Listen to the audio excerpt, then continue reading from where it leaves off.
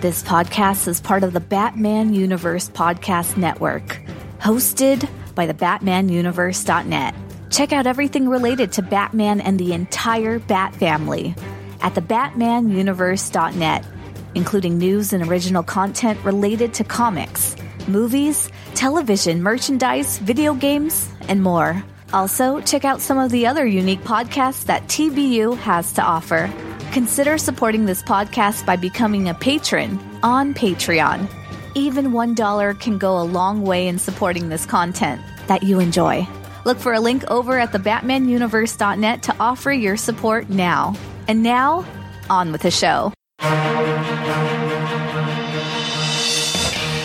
Hi, my name is Peter Tomasi. Hi, this is James Tynan IV. Hi, I'm Dan Jurgens. Hey, I'm Dustin Wynn. This is Jim Lehan. Hey, this is Scott Snyder. This is Mark Hamill speaking. This is Kevin Conroy. This is Tim Sale. Hello, everyone. I'm Batman, and you're listening to my podcast. Hello, and welcome to the Batman Universe Comic Podcast, Season 12, Episode 6, Legacy Number 293. Today, I am Ian, and with me I have... This is Steph. And this is Scott. And we have a special bonus episode for this month. Normally we do 2 episodes, but we're doing 3 this month because of the release of the Robin 80th Anniversary 100-page Super Spectacular. This is a collection of 10 short stories by a bunch of famous creators who have written for Robin of various names before, and a lot of artists who are also a lot of classic artists, which will be exciting to talk about. Only one news item. A lot of comic shops are closing for now, so see if you can support them through either their curbside pickup or mail order, or if they're going to do any kind of distant shopping type thing. So remember your comic retailer in this time of not buying comics in the store like normal. All right, so let's begin with our reviews of the 10 individual stories from Robin 80th Anniversary, starting with A Little Nudge by writer Marv Wolfman and penciler Tom Grummett. You sound just like Batman. I'm nothing like him. Yeah, right. The mask, the attitude, the long underwear. Drop it. I'd love to know what happened between you two. Things change. No kidding. You guys used to be the greatest. Batman and Robin, the dynamic duo. Maybe you should ask him. I did. And you'll never guess what he said. Things change. In a Gotham church, Zsasz holds a priest hostage with Batman at bay when Robin, Dick Grayson, swings in and tackles the crazed killer. Later, in the cave, Batman berates him for recklessness and orders him to follow his commands. But Dick rejects a subordinate position. They get an alert from the museum that a hostage situation has developed and swing in from the roof to confront the criminals. Robin finds an admirer in a young boy wearing a Batman shirt, but the kid takes a bullet in the shoulder while Batman is taking out the thugs. Robin makes the choice to support the boy rather than help Batman, saying he planted a tracker on the villains so they can't get away. After Batman defeats the villains, the boy tells Robin that he wanted a Robin shirt, but they were all sold out. In the cave again, Batman tells Dick he needs to follow the rules. In response, Dick tells Bruce he is grateful for how Batman saved him and deliberately shaped his life so he wouldn't have the same dark drives that Bruce does.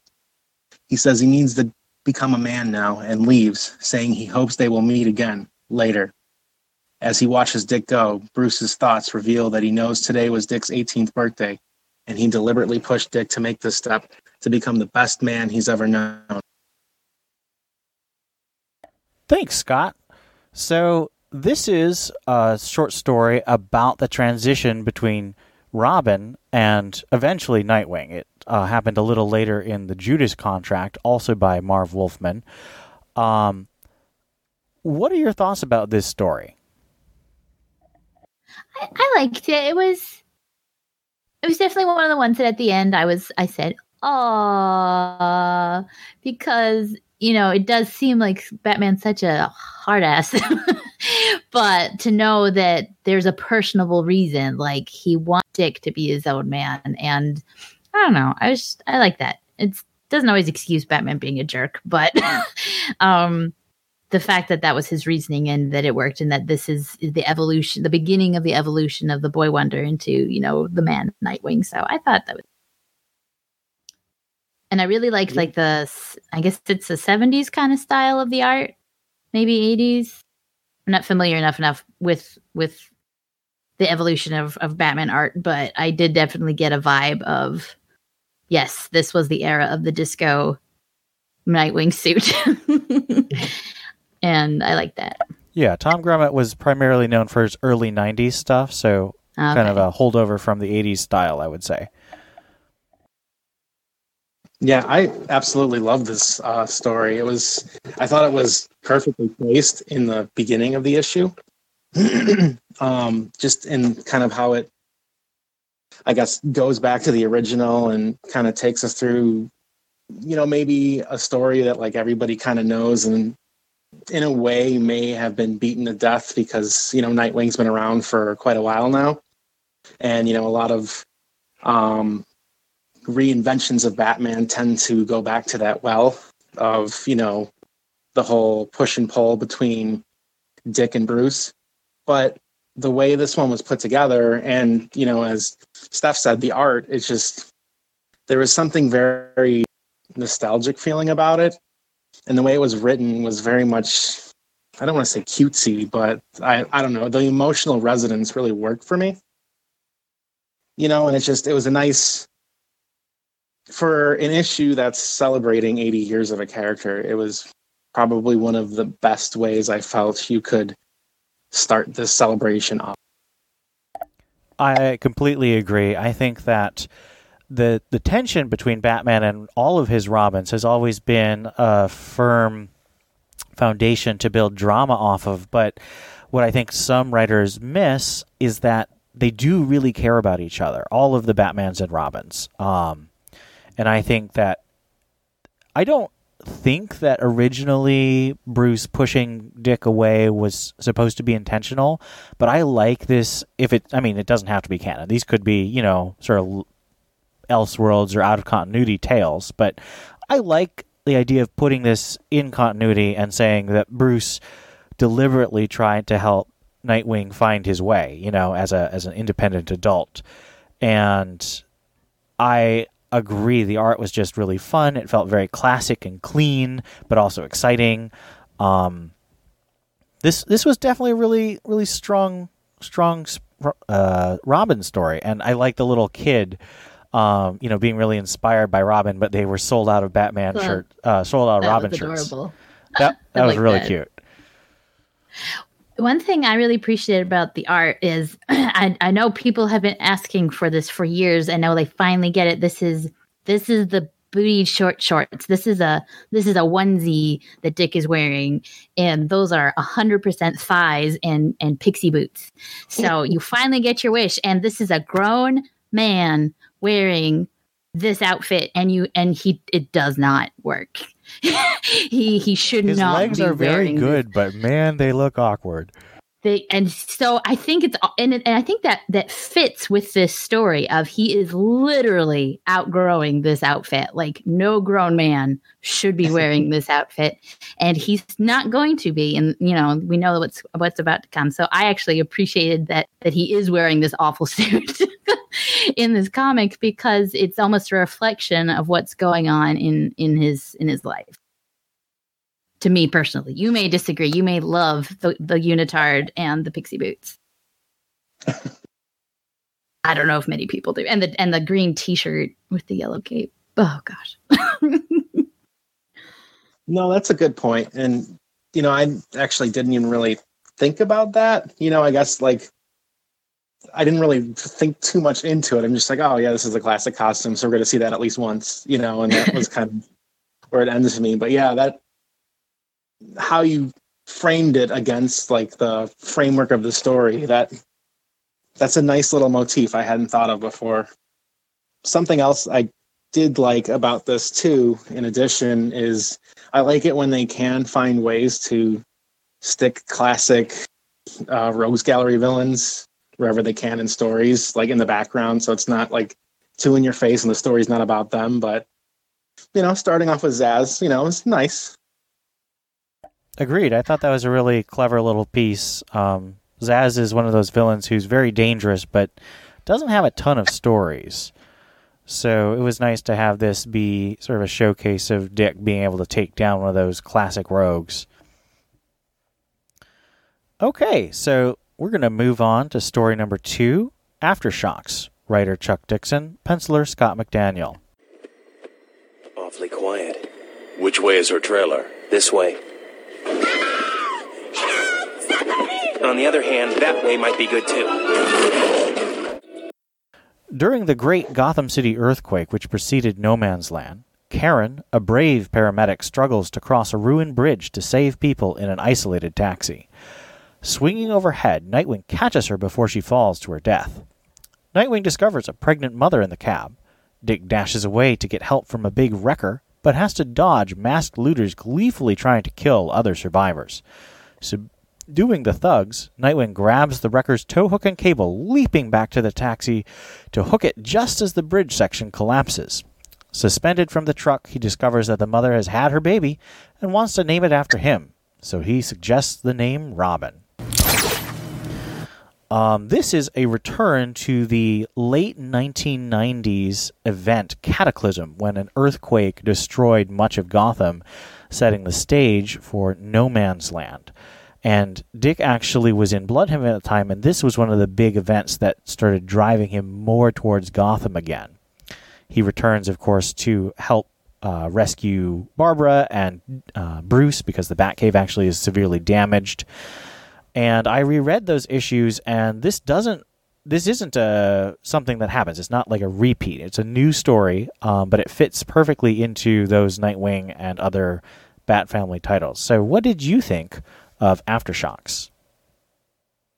Well, so I've never read the whole Cataclysm thing, so that's not a story that's in my heart or in my memory. So actually, when you started reading it, I had totally forgotten about this story. I just thought, I don't know, there's nothing wrong with it. The art is fine, the story's fine. I don't know, I just thought it was way too busy and it just didn't resonate with me. And I think that's just a personal thing. There's literally nothing wrong with it. It's just was not my favorite. I don't know. Yeah, it's fine. I mean, it's been a really long time since Cataclysm for me, so like the memories are fuzzy, but they're there. But I don't know. It didn't resonate for me either. The only thing I really kind of took away from it, like, it's nice that he's, saving this lady, and, oh, you could name your baby Robin, like, that's sweet. But I guess the only thing I took away from this story really was looking at the art, and it kind of reminded me of like late 90s, early 2000s art that I used to see all the time that I don't see as much anymore, like that style. So that was kind of like a little walk down memory lane for me. I'm like, oh yeah, I remember when a lot of comics kind of looked like this that I was reading at the time. But well, Scott McDaniel was the one who drew Nightwing during Cataclysm, so this is literally the same kind of art that you saw back then. Yeah. So yeah, that was about it. That was all the story did for me, but it didn't like offend me or anything in any way. It was fine.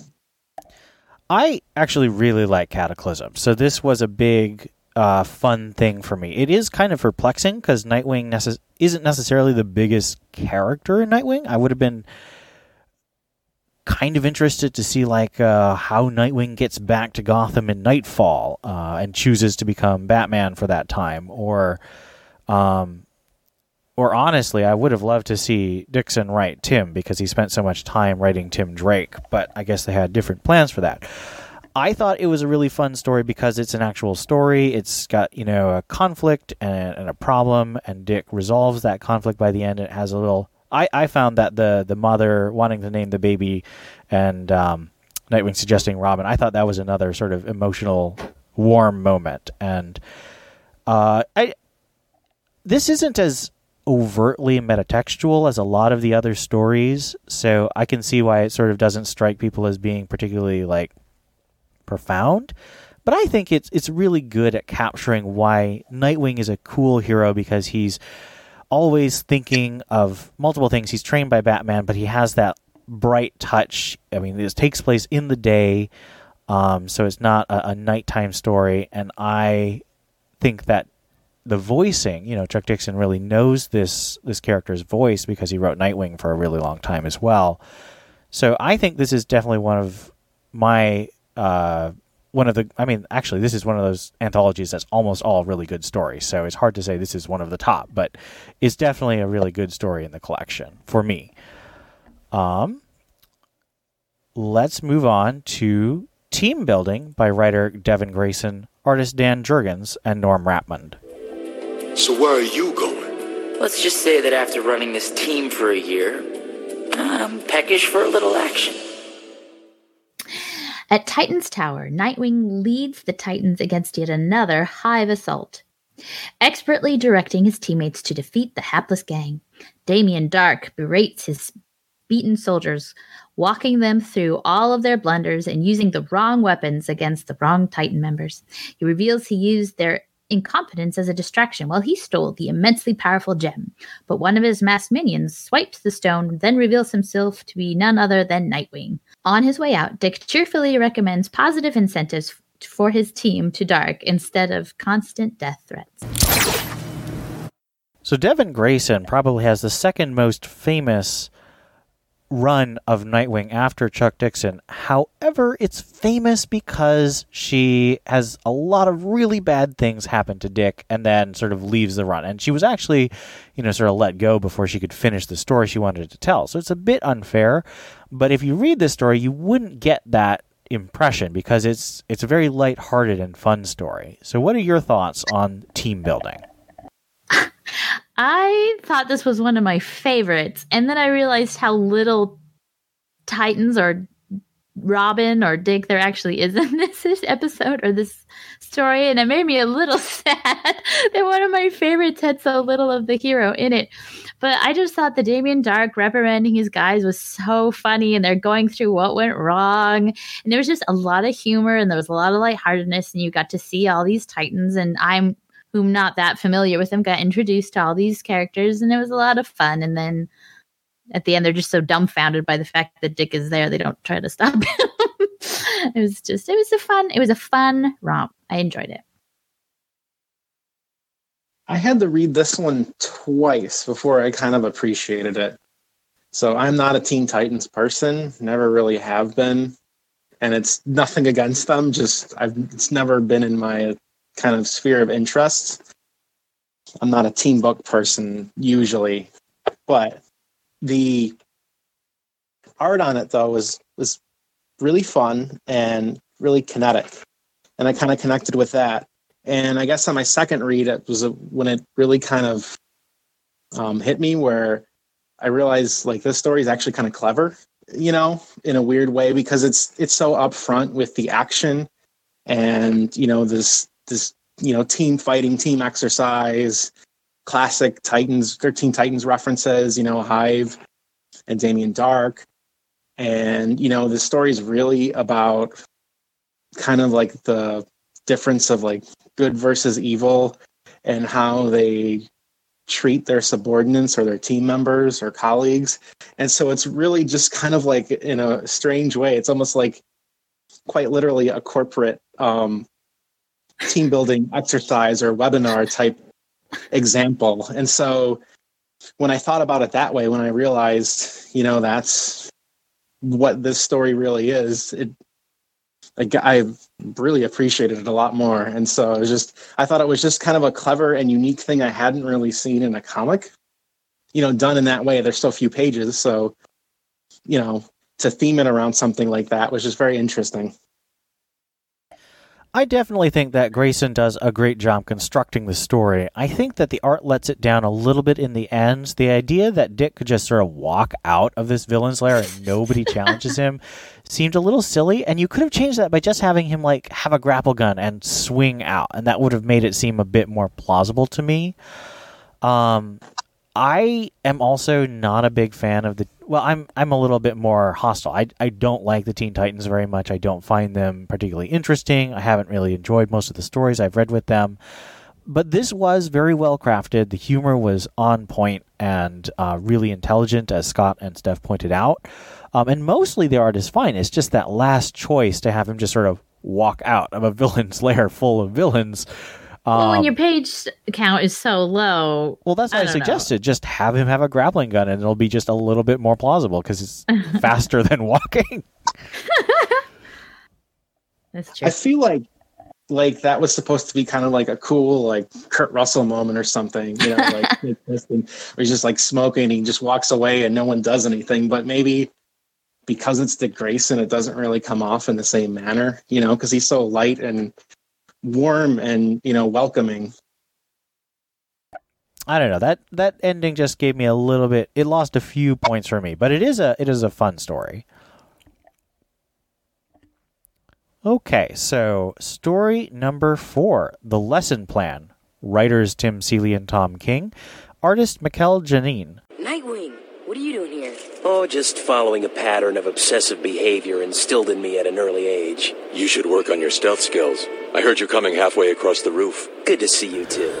In Rio de Janeiro, Brazil, Agent 37, an undercover Dick Grayson during his presumed death, leads young Paris Pantoja, one of Spiral's Skull Girl trainees, on a mission, telling her tales of his mentor, secretly Batman.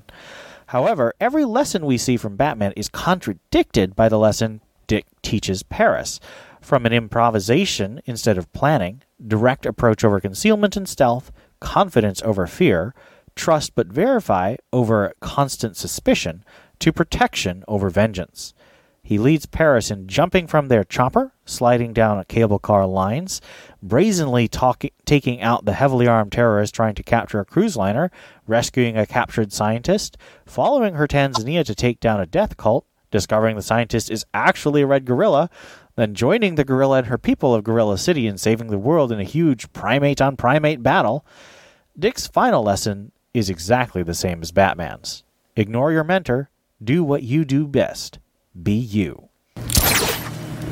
This is a missing tale from the run Grayson during the end of the DC New 52 era from 2011 to 2016. Tom King and Tim Seeley wrote that during the DCU period from about 2014 to the end of Rebirth, and then they left to do Nightwing and Batman. They were reteamed with their artist and the colorist Jeremy Cox, who I think really is one of the best colorists for penciler Mikel Janin. I really like the way Cox's colors are really bright and saturated and make Janin's pencils look really clean, whereas some of his other colorists like Jordi Belair and June Chung in Janin's Batman run haven't quite worked as well, in my opinion. Now, those people are great colorists, don't get me wrong. I just think that Janin works better with Cox, and it was really cool to see them together again. What were your thoughts on The Lesson Plan? I really like the art. I mean, Janin, us coming right off Batman, like Janin did some of the best stories, or at least some of the most beautiful stories from the Batman run. So there's lots of good memories associated with him, and it is really cool. I don't know if it's because people kept bothering me while I was trying to read this story, but I don't know. It was good, and I really liked that there is still that respect of Batman saying, you know, this is the way I do it, and this is the right way, but you know, you do you, and you do what works for you, and you do what doesn't get you killed. And I like that sort of mutual respect. It kind of solidifies Dick, I guess, as everyone's mentor, like all subsequent Robins, except for, well, even Damian, you know, all look up to Dick. And I think this kind of solidifies his position as his own man and how he got there. And I like that. But somehow I just don't really like this story all that much. There's nothing wrong with it. It's not bad. But again, it's just not, I don't know. It's just not my favorite. But it was good. Yeah, I really like this story. It's some of my favorite art in the issue, too.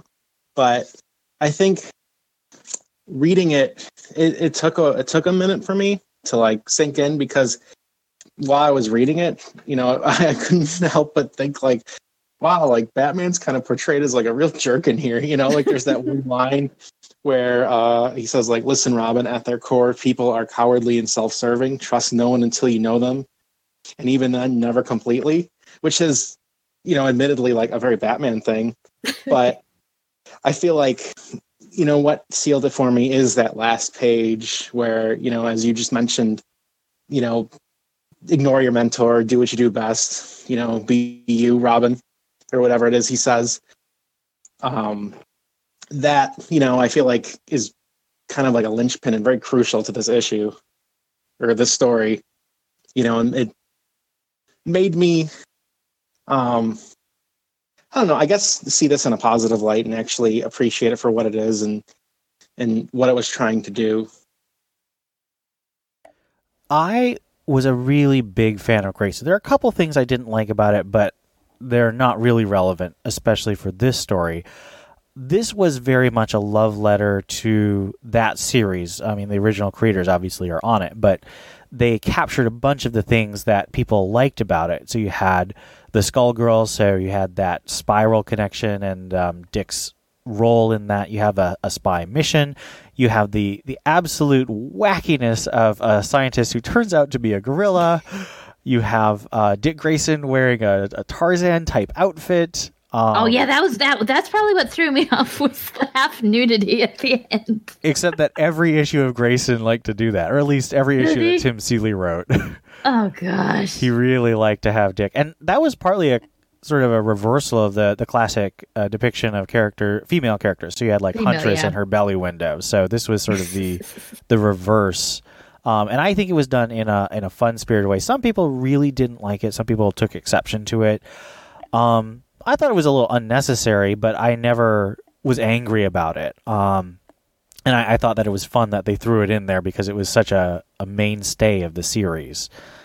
I'm also a huge fan of Tom King, and to me, the scenes of Batman teaching Dick and then Dick just ignoring it until the end, that sort of setup, and then reversal, payoff, is very Tom King. It's very structuralist or formalist and gives it a rhythm. Each page has this rhythm where Batman has this thing and Dick does the opposite. I just really like that element of craft in the telling of the story. So, I mean, I think this is sort of, again, where we come from in our history. Grayson was a huge source. It was a big favorite of mine during the 2014-2015 years. Cataclysm is one of my favorite classic 90s crossovers, so my association with those is probably giving me some bias towards them. But I do Go ahead. I think if I read this a few more times without being bothered by everyone who needed something, I think I would like this a little bit better. I think it's because it was so stilted that the rhythm really kind of fell apart for me for this one. So I think upon reread, I would actually very much enjoy this one. I just wanted to justify myself.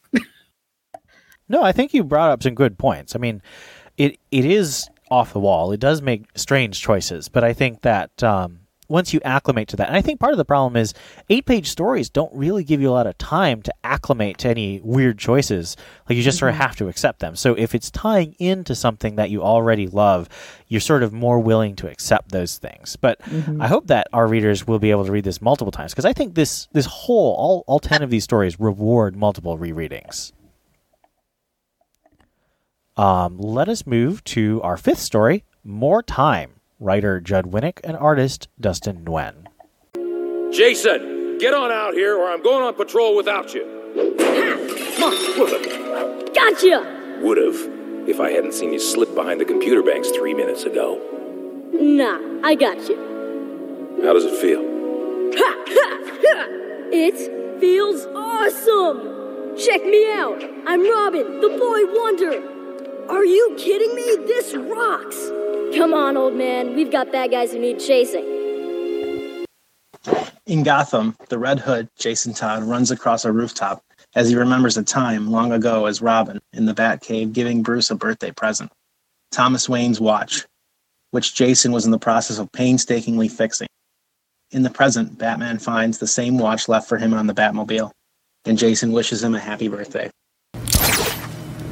So Judd Winnick is most famous, I would argue, for writing Under the Hood, the story in 2005 where he brings back Jason Todd, the one character at that point who was supposed to remain dead alongside Uncle Ben from Spider-Man. So he returns to his character that he brought back from the dead, Jason Todd, and tells a story of Jason's memories as Robin. What do you guys think of this story?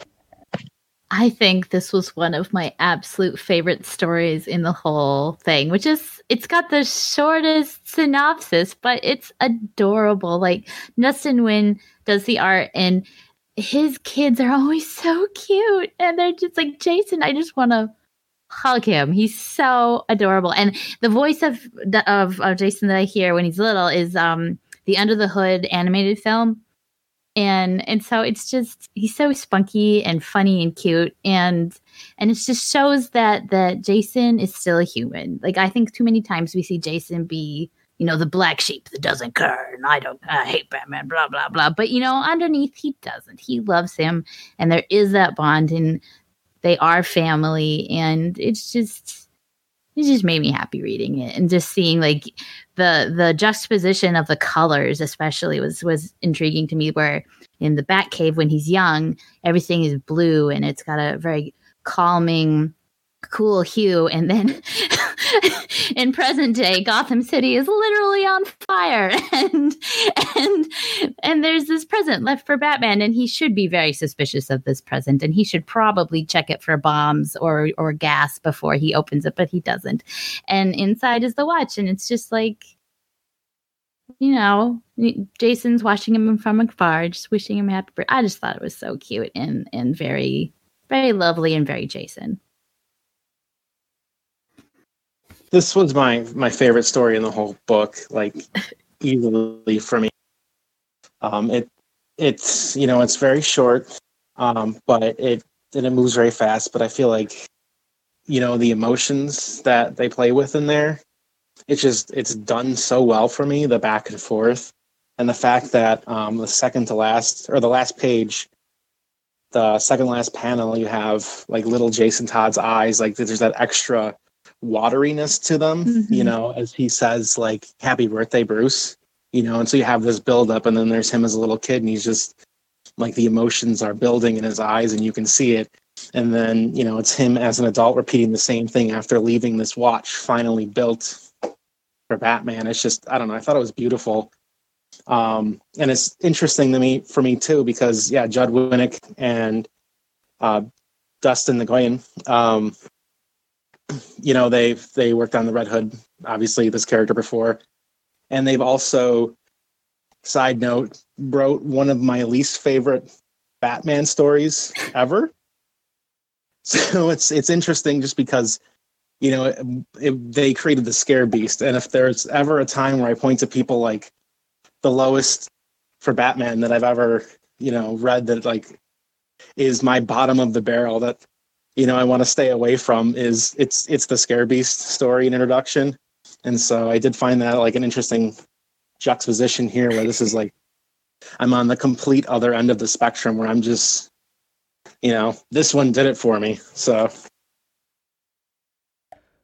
Yeah. I'm normally the kind of reader who's going to detract points for my rating if something doesn't really have a plot. This is a combination of two scenes, if you think about it structurally, of just Jason as a kid giving Batman the watch, and then Jason running away from Batman and Batman finding the watch. Nothing really happens there. That's why the summary's so short, but it doesn't do justice to the way Winnick and Nguyen, especially as the artist, as Steph says, really capture those emotions. It's just really good at capturing expressions and nuances of feeling. There's a real sense where I think, and you see it in the Dick Grayson stories, where Batman wasn't sure what to do with Dick. He loved him dearly, but he was still so broken, and this was the first chance he'd had to have that kind of relationship. And he learned so much from Dick, and he tried to apply that to Jason and be more open. And of course, Jason being brutally murdered by the Joker ripped that away so painfully. And I think you really see that Batman has to hold his distance from Tim and Steph, especially Steph, and even to some extent Damian, because of that trauma of losing Jason when he'd allowed himself to care so deeply for another boy. I think this was very effective. Jason is my least favorite Robin. Not that I dislike him at all, but I think that he is just not as interesting to me as any of the other ones. But this was really well done, both on art and writing. So I definitely think it's a worthy addition to this celebration. It's very much a celebration of Jason, both as Robin and as Red Hood. So, moving on to Extra Credit, written by Adam Beecham and artist Freddie E. Williams II. Alfred tells me you failed a civics test? Like I really care what a district attorney does. You don't know the first thing about the American justice system, do you? I know it's bogus. And how did you come to that well-thought-out conclusion? Watching you. At Gotham City High School, Tim Drake meets with his new guidance counselor, Mr. Grigsby, who attempts to give him some advice about what to do in order to follow his state goal of pursuing law enforcement as a career. The reader basks in the irony of Grigsby in suggesting a myriad of extracurriculars, all of which Tim practices, but as Robin, so he can't include any of it on his transcript, from science to sports to community involvement. Getting alert on his smartwatch, Tim dashes out to save the day as Robin, as Grigsby stares after him in befuddlement. So Adam Beecham wrote a perhaps infamous run of Robin in which Cassandra Cain is evil and murders a bunch of people. A lot of people are very upset about this, and most people don't necessarily look fondly back on that part, although he also wrote during a period where people really loved Tim in the Teen Titans, and there's a lot of references to that in the art. What do you think of Extra Credit?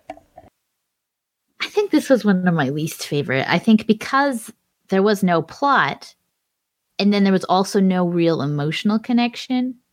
So if, like that Todd, like the Jason Todd story, like if you're not going to have any plot at all, like that one barely had anything, but there was so much emotional connection in that one. I really liked it because it could be the most boring plot in the world, and if you have interesting characters and good emotional connection, I will be there.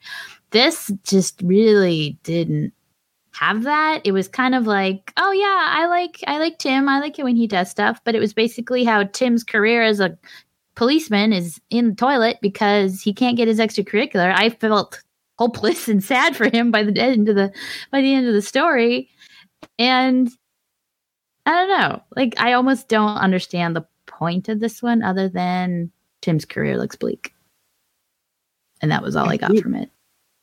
I feel like it's just a long joke. Like that's kind of like what the angle was just like, you know, like, hey, Tim, you know, if you really want to like get a career in law enforcement, you have to stand out and apply yourself and do extra stuff aside from just reading books and passing your tests, you know. And Tim's like, oh boy, do I, you know, with his little walks down memory lane, you know, and it's fine, you know, it's not bad or anything. It's just, yeah, I kind of glossed over it and moved on and didn't really have much to think about it. I think my lasting thought after reading this was, I kind of want to go to that mini golf course.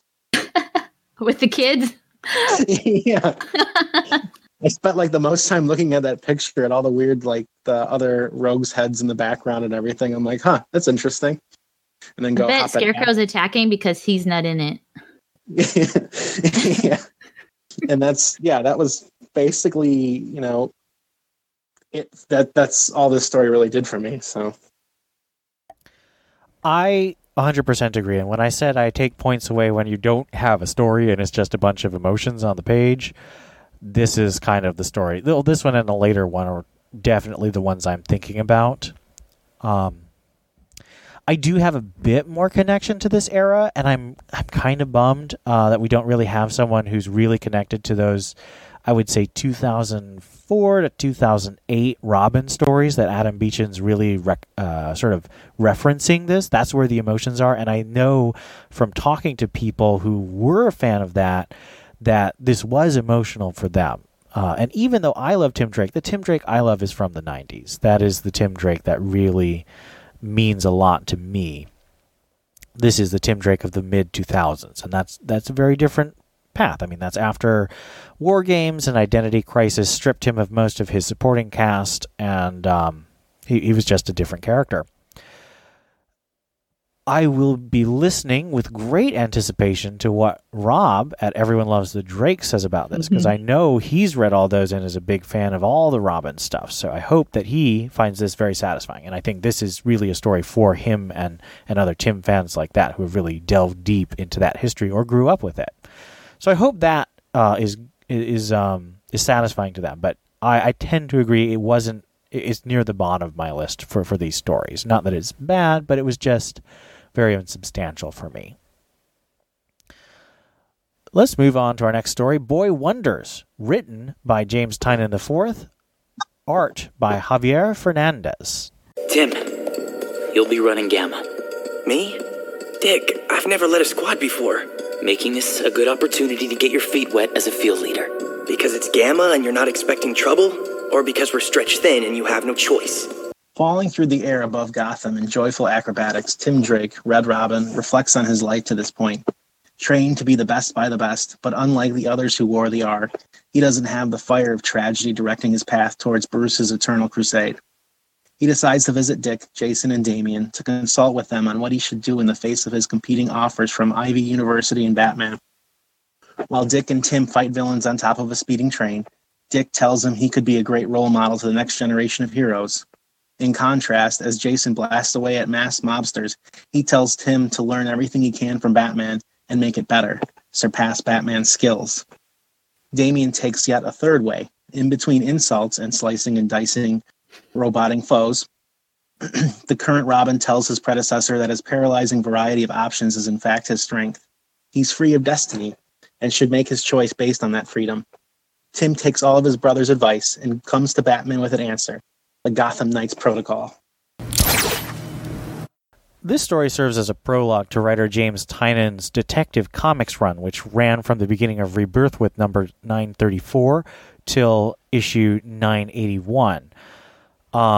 Tim Drake actually was quote-unquote killed off in the first arc of that run, but he was still very much a driver of the whole series. He came back about a year or so later. And it's very nice to see Tynion, who has proclaimed his adoration of Tim Drake and how much Tim Drake meant to him as a young fan growing up in the mid-2000s. And it's just a love letter to Tim Drake and all the other Robins. What did you think of Boy Wonders? I didn't realize where the story was going until that last panel. And I think that really kind of cinched how much I liked it. I loved his it's such a Tim, from what I know of Tim, and as someone who's an academic, you want as much advice as you can get. And I've kind of been where Tim was, where when I was finishing up high school, I took one of those aptitude tests because I didn't know what I wanted to do. And the conclusion of the test is wow, you're pretty good at everything. You could do whatever you want. And I was like, well, that's not helpful. That's not what I wanted. I wanted you to tell me where to go, what to do with my life. And so I really kind of resonated with Tim as I'm reading this. I was like, man, I know what you're feeling like right now. And I just loved everyone's advice and how he takes it in and processes it, and how Damian's like, well, you're an idiot. You just need to do whatever you want. Stop trying to get people to tell you what to do. And I just really like how Tim's processing his life and thinking about, well, yeah, no one asked me to be Robin. I basically had to force myself into the Robin position.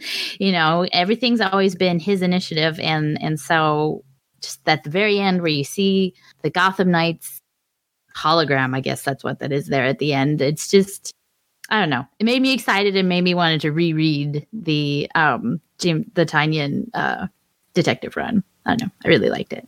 A worthy goal. That's a great run. Scott? Yeah, I have mixed, complicated thoughts on this one, or I should say contradicting thoughts on this.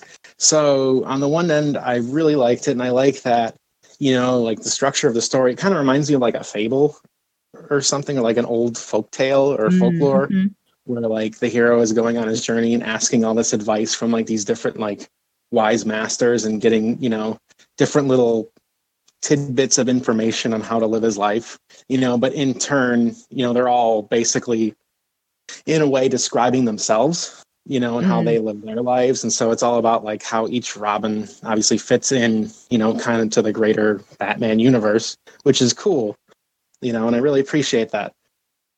But then the ending with Gotham Knights Protocol, I think it's a neat little like prologue on one hand, but the other hand, it really made me kind of miss that run and like what was going on there and threads that were left, untethered and then weren't completed, so there was that where I was like, oh, well, can we bring some of this back, please?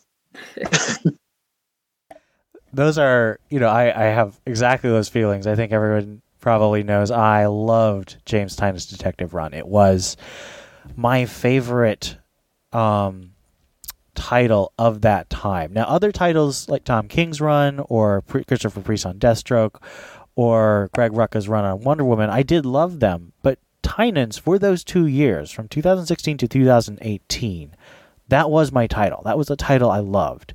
And this was, again, a lot of these things are love letters. This is a love letter to that run. This is a love letter to Tim Drake and his relationship with his brothers. And this is actually not really a story either. It's there's no conflict. It doesn't really have a villain to beat, or the problem that he solves is just the prologue to Detective Comics. But it has Tim interacting with Dick, Jason, and Damian. And some people have been really harsh on Tynion for quote-unquote reducing the Robins to one trait. I don't think that's the case. I think Tynion is trying to highlight and contrast them. He's not saying that, Dick is only the leader, or that Jason is only the angry one, or that Damian is only the arrogant, spoiled brat. He's saying those are their contrasting characteristics with the other Robins. I really like what Steph said about, really resonating with Tim's indecision. I mean, this is really good at capturing points of view from different perspectives, and Tim's perspective is often difficult to grasp because he doesn't have quite as easy a story to grasp. Dick Grayson, circus parents killed in tragic murder by Tony Zuko. Jason, steal the hubcaps off of the Batmobile. Damian, science experiment of evil super genius who decides to become a hero after his father instead of his evil mother. Age-old story. I mean, sort of. But I just really enjoyed it. I think that there is a lot more depth than people are going to be willing to admit. Tynion is careful in what he says. He doesn't say that Jason is just the angry one. He says that Jason is someone who's got a lot of distance between him and Batman.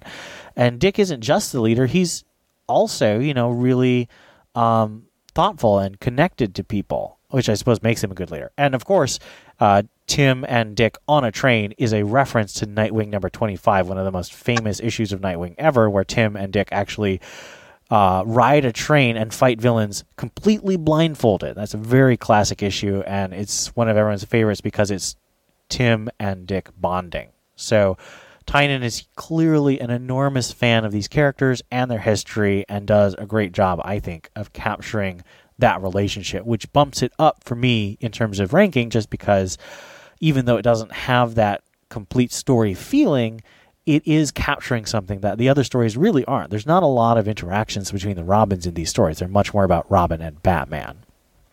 Or when you say that people are giving Tynion a hard time about how he's portraying the other Robins, are you saying in general or for this issue?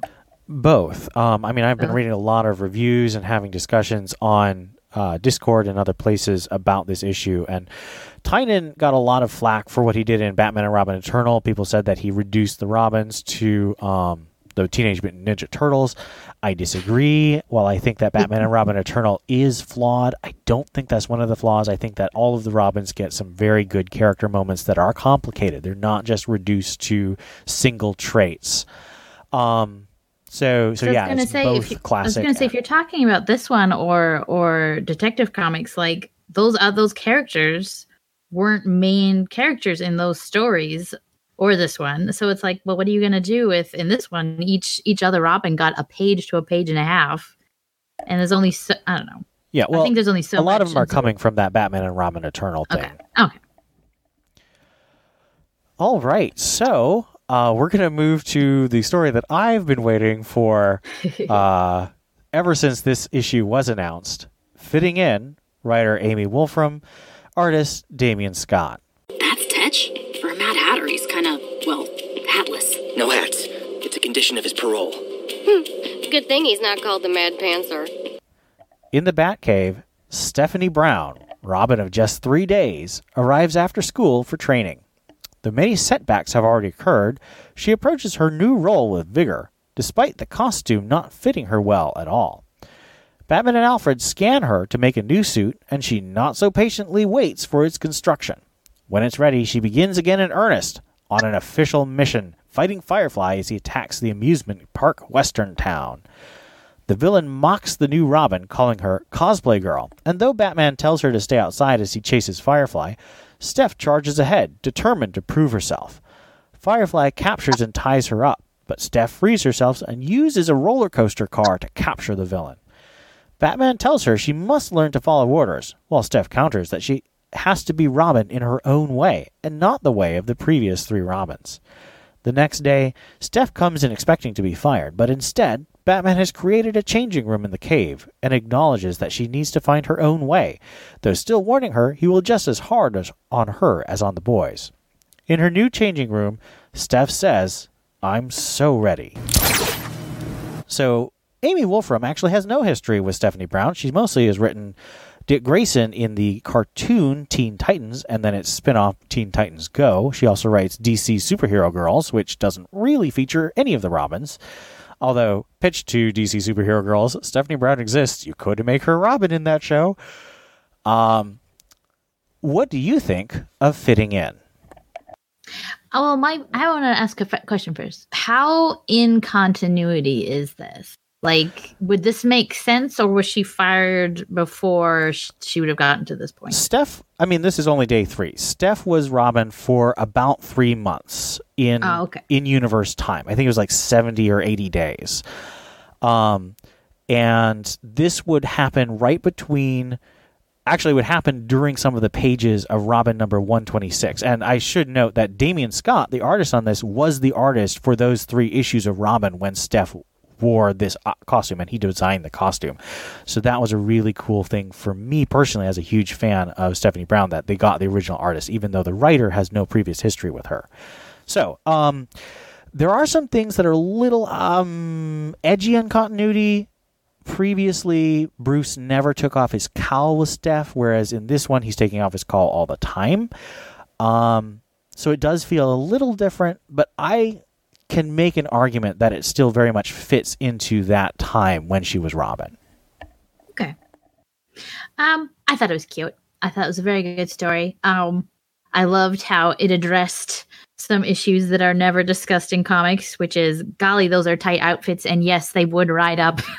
And the fact that the boys would have had a cup and extra blocking equipment might help them. But for poor Steph, you know, she really did it almost like helped make sense of why she has a skirt. And I just really appreciated the like reality of this issue. Wasn't a super fan of the art, especially at the very end. Her mouth was like super big, but the outfit was really cute, and her hair is just amazing. And I just thought it was a really cute story, and I liked it a lot. Yeah, I mean, I liked it overall. Like, I don't really have a lot of thoughts about this one. You know, it's obviously like a story with kind of like a point or a theme to it, you know, about her kind of feeling out of place and taking her spot on the team and as a Robin, you know, but I guess, like, I don't know, it just didn't have a lasting impression with me. Part of it was the art, and when you're giving the background of the writer too, that kind of made sense to me, because I feel like this story felt more cartoony. out of the rest of them, in the not just like in the art, but in the actual like dialogue and everything itself, like very kind of like cartoon quippy at times. And so, it was nice, but beyond that, I don't really have any other thoughts either way. I generally liked it, but. Well, I did have one. Go ahead. I had another question for Ian. Sorry. So a lot of times when she says things like, I need to do this on my own, or she ignores him or whatever. One reason I think I read that a little differently than when the boys do it is if I remember correctly, and of course that's why I'm asking you, so you would know better than me. That's kind of what gets her killed. As spoiler, isn't it? Like she wants to prove herself, and so she steals the plans to that great Batman plan and doesn't know half of what she needs to do, and that's how she dies, isn't it? Sort of. It is correct that her disobeying orders causes Batman to fire her, even though every other Robin disobeys orders, so it was very unfair. Right. And then you are correct. She stole the plans, and to prove herself, she wanted to... Batman actually told her to stop being spoiler as well, so she wanted to keep being a hero, so she wanted to prove herself. So she started the War Games trying to bring all of the gangs in Gotham under Batman's control. Unfortunately, she didn't know who Matches Malone was, who is Batman, and that meant that all of the gangs started fighting and ripped Gotham into pieces. And ultimately, that did sort of get her killed, although she didn't die because of retcon. One day I will do a podcast about War Games, and I will explain why I think that's very out of character and that it's very poorly constructed. But I think that the arc of Steph trying to prove herself is in character, and I would say that it's a good setup for what happens later, even though that's very tragic. Does that answer the question? I'm not sure. Sort of. And so I think that's just one of my big takeaways was I just really had that feeling of, that attitude is going to get you killed. and so it was different than I don't know, when the boys do it, just because there is that future history retcon. Whatever. I think that's fair. Although to my mind, and I know people disagree with me, but I have clear biases that are about to become very much clearer. I think Steph is right in this. Batman doesn't trust her, and I don't think it's a case where I don't think he should have trained her this way. I think he should have set her up to succeed. Instead of just saying, blindly follow my lead and stay out of danger, he should have taught her how to deal with danger. And we never see him really trying to teach that kind of independent action, even though, as spoiler, she's been capable of that independent action. I think that it's a mutual failure of Steph being so independent that she does need to learn to follow some instructions, but Batman never gives her enough training or instruction of how to handle those bigger threats. So that was my read on that. And I think that this story sort of represents a turning point where it could have gone a better way, where Batman could have trusted her more. But as we know, he didn't, and it ended more tragically. Any more thoughts before I launch into what will probably be a Dustin-length rant? Go ahead. All right. So, as I said, I was waiting for this story since this was announced, and I've gone through a huge roller coaster, which is an intentional joke, by the way, because there's a roller coaster that's a big part of this story, of emotions. We originally didn't know who was writing it. We didn't know even if we were going to get a whole story. We didn't know who was going to be doing the art, because originally Nicola Scott was announced to do the art, and she actually did a pinup, but she didn't do the art for the story because they screwed up the announcement. Damian Scott is a very unusual artist. He's very graffiti inspired. He's very not realistic. He's very exaggerated, and he's drawn Stephanie Brown as Robin 3 times. First, when she first appeared in Robin 126 to 128, and then again in Solo, which was in 2006, 2 years later, in a little short story about Batgirl, Cassandra Cain, and Stephanie Brown as Robin teaming up. And then again here, let's see, this would be 16 years later, and his style changed every time. In the first one, it was a little more realistic. It was still very exaggerated, but he wasn't going for those extreme fisheye lens looks that you get here. In the 2006 one, he had a very Gumby style. Everyone had very bendy-looking legs and arms, and it had a very sort of cool and almost plasticky coloring, which I liked, but was very different. And this one, he goes for a really animated style, which is appropriate, as you say, for a cartoon writer. And he has a very cartoon style. So I like the fact that it's very much him. It looks like Stephanie Brown as Robin from 2004, but it also has new stylistic choices that are different and a development artistically. And Brad Anderson's colors are really great. They're very warm. He uses a lot of modern techniques without overdoing it. So I'm really a big fan of the color.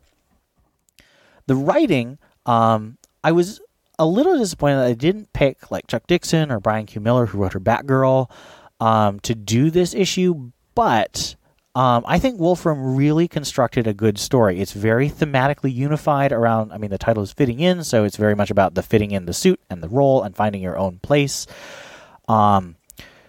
She puts in some very strong feminist themes without making it really in your face. So Stephanie gets tied up in the middle of the story and put on a railroad track, which is a roller coaster. But that's that classic, 1920s silent movie where a woman gets tied up and the villain is twirling his mustache next to the track saying, "Wah ha ha." But instead of the hero coming in to save Stephanie as she's tied up, she frees herself and defeats the villain with his own train. And I thought that was a really good sort of feminist subversion of that trope. And also, at the end, she gets a changing room of her own in the Batcave. And that, to me, as I thought about it, was very much a reference to Virginia Woolf's classic A Room of Her Own, which is the idea that to become more equal, women have to have their own spaces. They have to be able to develop on their own rather than always being dependent on, a man's definition or a man's space. So I thought that there were some really good feminist themes, despite the fact that it's, just a 8-page story and mostly cartoony and fun. So I think that Wolfram put some serious thought into what was going on with this issue, and I am very happy to add this to the history of Stephanie Brown as Robin, which is only like 10 issues, but this is another one. I did have one question, especially for Steph. Some readers have been very upset by the fact that Steph's uniform tears, in training because it's Tim's uniform and it is not made for a girl. I did not read this as being an attempt to show Steph as like really, sexualized or teasing the reader with, these images. I did not read that. That to me, it felt more like just, as you said, realism. But do you think I'm wrong? Do you think I'm off base in not seeing sexualization in those costume difficulties? I think it's like I was saying before. It's more realism in these costume realities. If because it's not this particular artist's fault that women in these skin tight costumes exist in comics. Like that's just been the standard for years. And I've been actually doing a little reading on the live action movies where these poor women, Michelle Pfeiffer talked about how like she had to be baby powdered down and then like squeezed into the outfit and it hurt so bad. And it's like, wow. So the reality is that having skin tight outfits really is just awful. Like you couldn't be a superhero or a villain because you'd just be miserable the whole time. So the fact that she's so uncomfortable in this stupid thing and it's tearing because they're not her pants. She probably has, I don't know, a bigger booty than Tim does. I don't know. Well, she has had a baby at this point, so. So, she's got woman hips and Tim doesn't have woman hips. And so I think it is more realistic than over-sexualized. Yes, she has breasts. Guess what? 50% of Americans have breasts. It's just a fact. And not just Americans, the entire world has that. That's right. It's true. 50% of the world, breasts. And so, it's not hypersexualization. If there was like nipples drawn on it and they were like in your face in like every panel, yes. Oh my gosh, why? But this one, in fact, the only unrealistic outlining that I see while scanning through this are her abs, which you don't see on women all that much. So I don't know. I don't think so. And that is not my takeaway. That's not how I read it. It's just showing that it doesn't fit her. In fact, if you look at right after she gets the scan, even the seams on the side of her ribs, like the costume is straining there too because she has breasts, and it's not sexualized at all. Like, they're not so big that you see side boobs. It's just like, no, this is seriously uncomfortable, and she should not be wearing this outfit. And so it's I think it's more realistic than hypersexualized. TLDR. Well, I really appreciate that, and I'm glad that we have your perspective on this. And I do want to say, I understand when certain things hit people, personally. If you've had, body image issues, or you've had, an embarrassing incident with your clothes where you're mocked about it, I could definitely see this being very uncomfortable for you. But I'm a man, obviously, but I have had my pants ripped down the middle, and that was very embarrassing. So that felt realistic to me as well. I think that it is valid if you're uncomfortable with that, but that I don't see this being intended as, fetishy or titillating. I don't see that. And so if you don't enjoy this story, I totally, that's you're right. You are a reader. You have just as much a valid perspective. But I think that if you put yourself more in the mindset of the themes and the spirit of the art and the writing, I think that this is an empowering story, an affirming story that Steph could have been a great hero and lasted much longer as Robin, rather than some kind of attempt to, put her down or objectify her. And as I said, I'm really happy to add this to Stephanie's history as Robin. I think it gives some depth and enjoyment. And that was always the biggest thing about me for Stephanie Brown in her attitude as Robin. She was so excited and so enthusiastic. And this captures that really perfectly.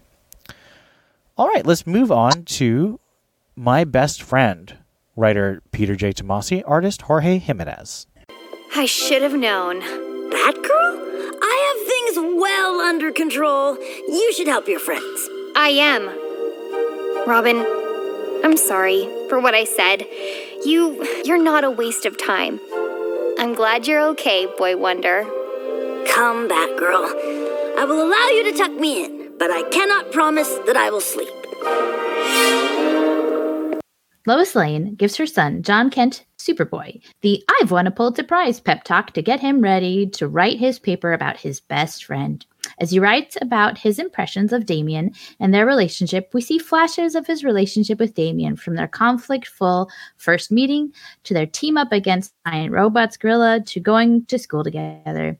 He gets emotional about the times Damian has saved his life and enjoys the memories of just hanging out with his best friend. Damian shows up as John has fallen asleep at his computer, asking if Superboy would like to go on patrol with Robin. So this, of course, is Peter Tomasi and Jorge Jimenez, who worked together on the Super Sons title, starring John and Damian. Again, a love letter to that series, which was unfortunately canceled because John was aged up for Brian Michael Bendis' Legion of Superheroes run. What do you think of My Best Friend? So, I know I sound like a broken record, but one of my favorite things about Tomasi, which he doesn't do anymore, is his dialogue between two people. Any two people, really. And as long as they have some kind of relationship. And their banter. And it's awesome. And in the 2 pages in this story that people have dialogue, I loved it. I love John turning, like rolling his eyes at his mom. Like, yes, I know you've won a Pulitzer Prize, or whatever he calls it later, a Wurlitzer. And that 3 panels of conversation is so great. And then when Damian walks in to find him asleep on the computer and he's read, his paper, that was adorable. And it's just so them, and it's so great. And we get 6 total panels of dialogue in this whole story. And it was cute, and you see them having fun, and there's lots of John Damian cuteness, which I die for. But the magic wasn't there. Like, I think I was telling Ian earlier, it's like Super Sons Light. All the elements are there, but there's just not enough of it. And I don't want to say disappointed, but I definitely got less and less excited as I went from page to page on this story. The art was fabulous. I adored the art. But Mr. Tomasi, please write more dialogue between people. Thank you. Amen. That's all I have to say. Yeah, I love the art, but I did not like this story. Like, there's, I don't know. I don't really have a reason for it other than, I guess, Steph said it best with the magic's not there. So it's just, I felt like this was kind of filler, you know, and I wish there was another story in its place. Mm-hmm. Like, if we had just a little short story of Damien and Jonathan actually doing something together, that'd be great. But it was just a picture book with captions on it. And it was,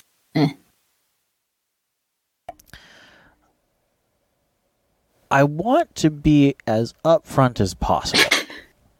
I think people know I don't like Tomasi.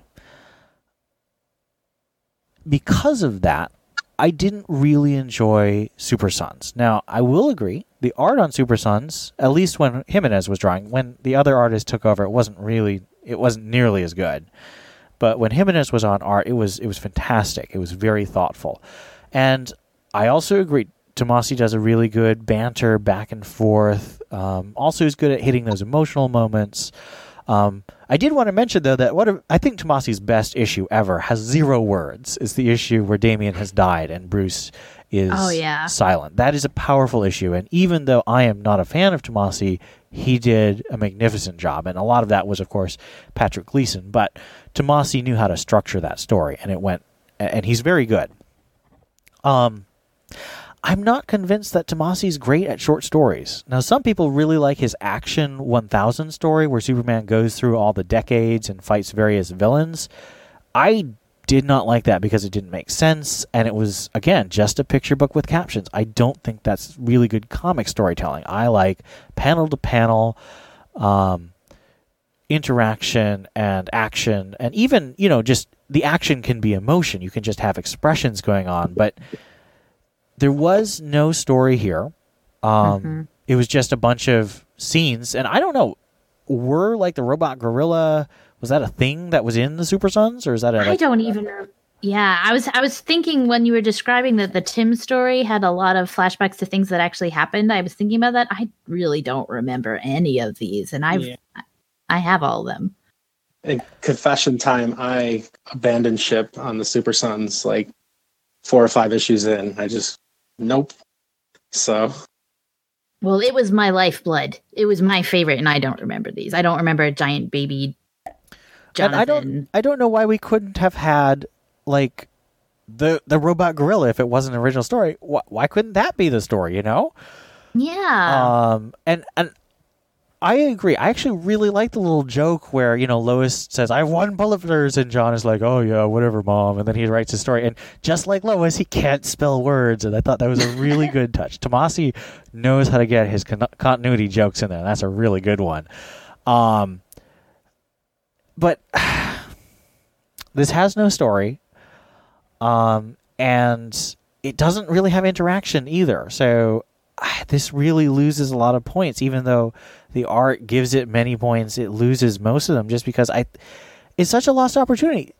As I said, I don't like Super Sons, but it has these passionate fans, and they deserved a new adventure. They did. To make up for Super Sons Adventure. Adventures of the Super Sons. Oh, that was awful. Very silly. That was awful. And it didn't have good art either, so that was part of the problem. I mean, just like, Jason Todd fans really love that interaction between Bruce and Jason, and they got it in this story. And Stephanie Brown fans really love the idea of her being Robin and that attitude, and we got that. She beat a villain in this issue, so we get to add that. Super Sons fans get John writes an essay. That doesn't seem fair to them, you know? So that's just my thought. I wanted to be really upfront about my biases and talk about the positives. You know, I think there are positive. I just think this is very much one of the weakest stories in the collection. Like, even if it had been an essay about my best friend, if he had told a little story where he had to fudge all the details to make it real, like not superhero, and like then the gorilla story. Come on. Like that. Like, yes. Maybe there would have been too much juxtaposition in the issue, but I thought that would have been cute. Of the three of us at least, would have been happy. But I think you deserved a good story from it. I was very patient. As someone who sat on my butt not doing anything, yes, I deserve. But I don't know. You bought all the issues. That's something. I did. That's true. I did buy all the issues. This was just a waste of paper and a waste of their time, I think. And that's painful to say. I feel bad saying that, but it really was a waste of the art and a waste of their time. All right. So our final story number 10, is Bat and Mouse, writer Robbie Thompson and artist Raymond Villalobos. I apologize if I pronounced that wrong. Bad enough you won't let me out in public as Damien. The least you could do is let Robin have a life. Ugh! If you're a little more trustworthy, I would. You've never trusted me. Trust has to be earned, Damien. That works both ways. Batman thinks about his family as he readies to confront his son, Damien, who has been hiding something big. This is a note about Damien's current plan in the Teen Titans title, which Robbie Thompson is writing right now. Meanwhile, Robin thinks about the lack of trust Batman has in him as he uses holotechnology to lead Batman on a false trail, but his father sees through his tricks and finds him on a rooftop.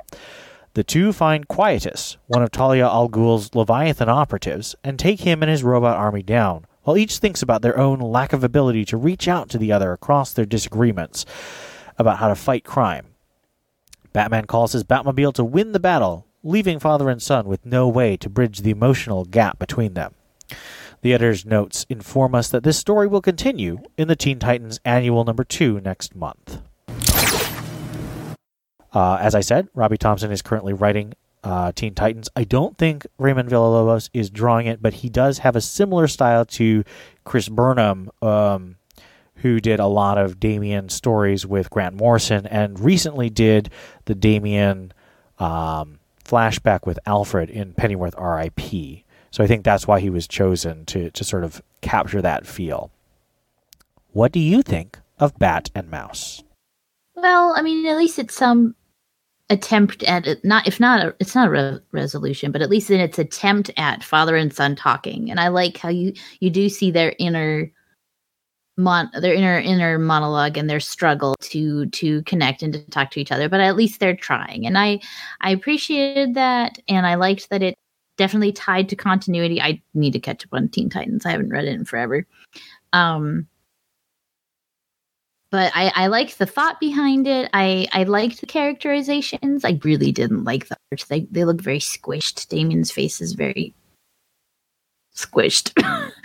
And I'm not a big fan of the scratchiness. But overall, I mean, it was the better of the two Damien stories, which is tragically my opinion.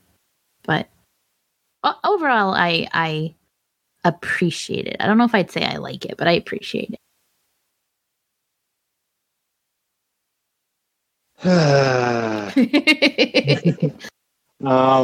So I'll start off by saying I absolutely love this art. Villalobos' art is, I could read this all day. I could flip through this and really get on board. That was my favorite part of this. Reminded me a little bit of what's that artist, Frank Quitely? Yes, who's also a big influence on Chris Burnham, and a big collaborator with Grant Morrison, one of the creators of Damian. So, yep. Yeah, absolutely. Yeah. If this whole book had this art, I would be on board, But that being said, the story it's like it was nice that it attempted to talk about that the rift between Damian and Bruce, but it didn't really do anything other than what we've kind of seen lately, which is just like I'll kind of mention that there is a rift. Like we just had that again in, wasn't there like an annual that came out in the last few months that just played around with this idea that there's this rift that exists, and we'll get into it later. Was that the Christmas episode? Or with the orphanage, right? Yeah, that one. And instead of really, I don't know. I go back and forth. I guess you could argue that the story kind of goes into how stubborn they both are and that they don't convey their feelings. But at the same time, it ends basically as an ad for, the Teen Titans annual. And so, to finish your story, go find this other issue. And it just, that rubbed me the wrong way. And I don't like when they do that. I know it's something they've done quite a bit, and we saw they've done it in every single one of these stories. Yeah. And so it's always at the bottom of my list for these types of collections is when they do that. I think the worst one was the Arkham Knight one, but yeah, the payoff was so disappointing. Yeah. And going back to the picture book with narration, that's what that one was. But yeah, I that's true. Complicated, but I guess I would lean towards not really a fan of the story. So I actually solicited some comments from our Discord members. Caspian number 75 has some really good thoughts about how he likes that it's tying into modern continuity, giving us a picture of the current relationship, and I think that's totally fair. It is well written. I don't want to give the idea that it's like, bad dialogue and bad action and stuff. It's well written, well drawn. And if you are a fan of the current Teen Titans run, I think this probably could be your jam. To me, this issue should be a celebration of Robin. And Damian is, to put it quite frankly, being an idiot here. He is doing the same thing with villains that the Justice League did in Identity Crisis, wiping their minds and letting them go free. Mm-hmm. And that turned out really, really badly in Identity Crisis, and it turns out, and I'm 100% sure that it's going to turn out badly in Teen Titans. So I think it's really unfortunate that they chose to, emphasize, and I have no problem with heroes making mistakes. I think everyone knows my favorite character is Stephanie Brown, but I think she's very flawed. She is impulsive. She does, leap before she looks. She doesn't always listen or learn. And, she does, have a temper on her. I don't have a problem with good characters having flaws. I think Damian trying this is not out of character. I just think it's really dumb, which is out of character. Damian's a smart character, and I don't like the writers making him be stupid for the sake of a conflict. I also don't him like wiping their minds is stupid, or him fighting with Batman and not telling him what's going on is stupid. I think not telling Batman, and I think that wiping their minds are both stupid choices. Okay. I don't feel like this celebrates Damian, and I think it's really unfortunate that a celebration of Robin. I would argue the two weakest stories are about Damian, the current Robin. I think that he should have had, and this, maybe this will make people mad because it's what could have been, but I wish we'd had a story. Well, no, Scott Snyder couldn't do it, but a story of Dick as Batman and Damian as Robin. I think that would have been really well received. I think people would have loved to see that. I missed that. And I think that this is a pale shadow of what that could be. And I think that Bruce and Damian have a rich and complex relationship. And this is just really one note, This is my least favorite of the stories. And I think that it just isn't what could have been. And neither of the Damian stories are what could have been. And I think that he's such a rich character and could have been, could have had a story right up there with, the the Marv Wolfman Dick Grayson story. It could have been just as powerful as that, but instead, both of them just have wrong notes that sort of discordant and missed opportunities. So this is not to take away. I'm sorry that the last story is kind of our bum note, but this was such fun to read. I had such a good time reading this anthology. And there's a couple of things I want to mention. We had Bat computer profile pages. This is what I want to see in those secret files. Tell us the little history of the characters and give us some nice art of them. Stop just telling dumb stories that don't connect to anything in secret files. It also has a bunch of classic covers featuring the Robins that are reprints of old issues that relate to the stuff that's going on. We also have 4 pinups, which are separate arts that could be like posters, so you could pin them up on the wall. We have Kenneth Rockefort drawing Red Hood and the Outlaws, combining both the New 52 and Rebirth teams. You have Nicholas Scott drawing Stephanie Brown as Robin. You have Frank Miller doing a pinup of Carrie Kelly as Robin. And you have Andy Kubert, who's the co-creator of Damian Wayne with Grant Morrison, drawing all 5 Robins, which is really cool. Do you guys have a favorite pinup from this collection? I'm not looking at them right now, but the one that sticks in my mind is the Red Hood one.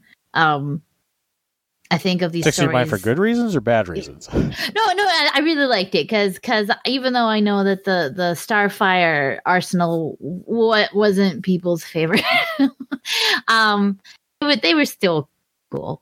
And then teaming them up with Bizarro and Artemis, and I just thought it was really cool, and I like that team. I like the Kubert Anderson one at the end there. I thought that was it's just nice to see them all together like that, and I just love the colors and them kind of all looking out downward and away towards Gotham City, and I love the cityscape in the background and everything with the Zeppelins.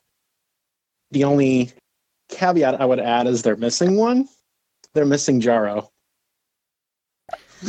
I am going to tell Steph to erase that from this podcast. Jarro is not a real Robin. Jarro Robin was so cute. He is cute, but he is not a real Robin. He's the best Robin of 2019. Sure, of 2019. Not the best Robin of 2004 for certain. I agree with Scott. I love the Andy Kubert. There's a little weird perspective going on with Damian's feet. They're really tiny, and I know what he's trying to do, but it looks odd. This was also colored by Brad Anderson, and I've already waxed very eloquently about why I love Brad Anderson, but this is just warm and rich and atmospheric. I love the fact that they're looking down because they're protectors. They're protectors of Gotham, and they all have, serious, but also, not really dark expressions. They're still Robins. I think that's really cool. Interestingly, Nicholas Scott's Stephanie Brown is really not my favorite. She's my favorite character, but I thought, and Nicholas Scott's one of my favorite artists, but the pose is kind of awkward, and the lighting is not as dramatic as I wish it was. So I was a little bummed by that pinup, and I hope that proves that even though I have a favorite character, I'm not blind, and I don't say everything's my favorite just because of her. Let's get to our... one more thing before we get to our discussion questions. Really only one discussion question.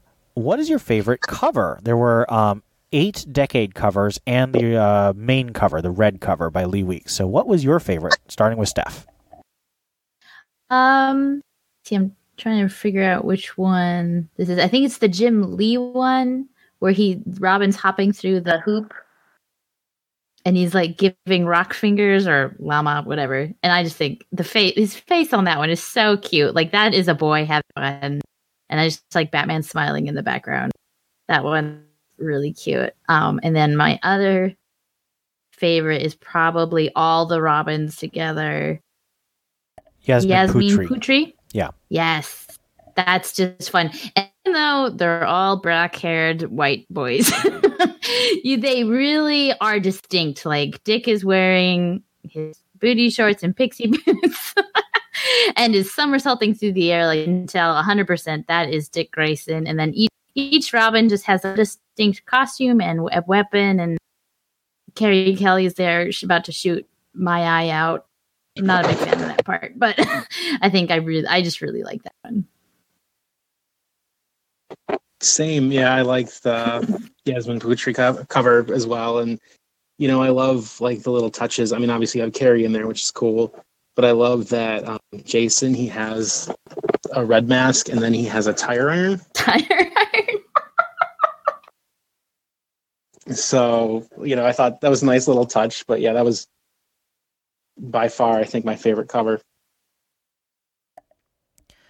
I think no one will be surprised that my favorite cover was the Derek Chu Stephanie Brown. And it's not just because of that. I really like Derek Chu's style. He's done a lot of variant covers. He has a very light, it's almost a computer-generated look, but it's very painterly, so he uses light a lot, and is very luminous, and Steph's hair is really lit up, and the way the light bounces off the red of her costume is really cool, and is very action-oriented, so she's swinging through the air with her feet towards the viewer, and she's got that great Stephanie Brown Robin smile on her face. So that is my favorite. I love the Jim Lee one because it's homage to Robin's introduction in Detective Comics in the 1940s.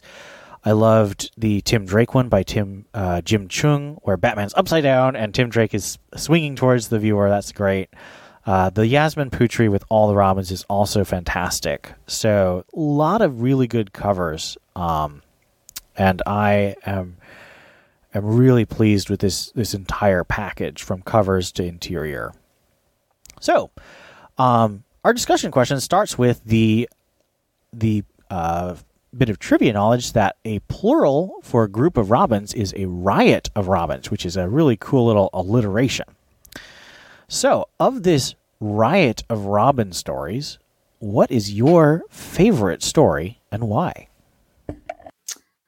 I would have to say the Jason story, just because it is very emotional, and it drew me in, and the art is just, even though it's very simple, I think between the colors and the looks on their faces, it just really tells a beautiful, simple story that really got me in the feels, and I really liked it. And I think that is my favorite. Same. Like, I think we're just on the same wavelength for that one. Same story, same reasons why. I got a little tear in my eye at the end. So that did it for me. If only they would have shoehorned Jarro in there somewhere, maybe. Jarro needed a whole 80-page giant of his own, apparently. My favorite was definitely fitting in, and I don't think it's just because Steph is my favorite character. I think that it's a very well-crafted story. I like the themes.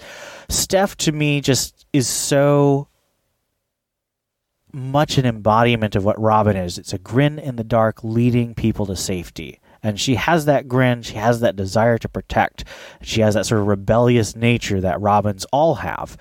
And I love the art. I loved how it was the same artist who designed her, but it was a new style, a new look, and the coloring made it have a new feel. So I just loved the whole craft of it, the whole themes, and the way it was constructed. That story meant so much to me as a Stephanie Brown fan and as a Robin fan. What are a couple other of your favorite pieces from this, so we don't end with just three? I liked the dialogue in the Super Sons issue. Like, it really reminded, just 2 little seconds of reading really reminded me of why I loved Super Sons and why I missed John so much and why they aged him up. I don't know. They could have sprung Connor back from wherever he's been and made him the older Superboy, whatever. But, and had that been continued on and actually a story, I would have loved the Super Sons one. And I wanted to love the Super Sons one. Yeah, a little nudge for me would be another one that I really loved. I feel like it was like almost the perfect entry. Like, if you're trying to encapsulate, Robin, like the classic archetype, and the themes and like the look and the feel, like that story just waxes nostalgia in a way that isn't like overbearing or in your face. It's a good story, and it's fun to read, and it hits all the perfect notes when you think of a celebration of the history of Robin.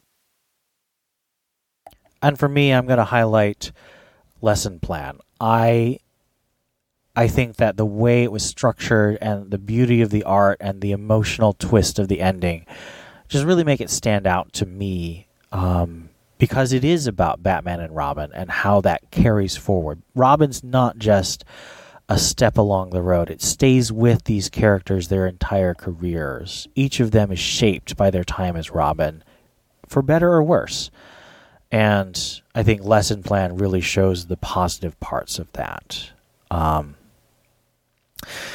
right, that wraps up our discussion of the Robin 80th Anniversary 100-page super spectacular issue.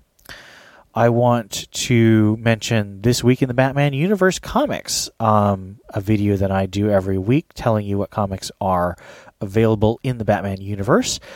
Again, if your comic store is closed, please look into mail order so that they can stay afloat in these times. We'll get to listener feedback next episode, which will be a normal episode covering Batman and Detective Comics. We would love to hear from you if you want to send feedback, or if you want to write for the site or become a guest co-host like Scott. We really appreciate Scott joining us for this issue last minute. He did a wonderful job.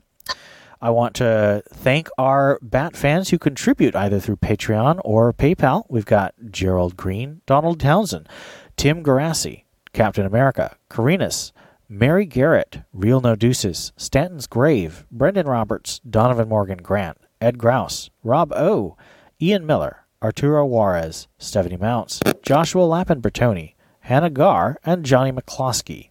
Thank you all for contributing and supporting this podcast and the rest of the podcasts and articles on the site. We hope to continue providing that content that you enjoy on our site. So, this has been the Batman Universe Comic Podcast. I've been Ian. This is Steph. And this is Scott. And we look forward to seeing you again one more time this month.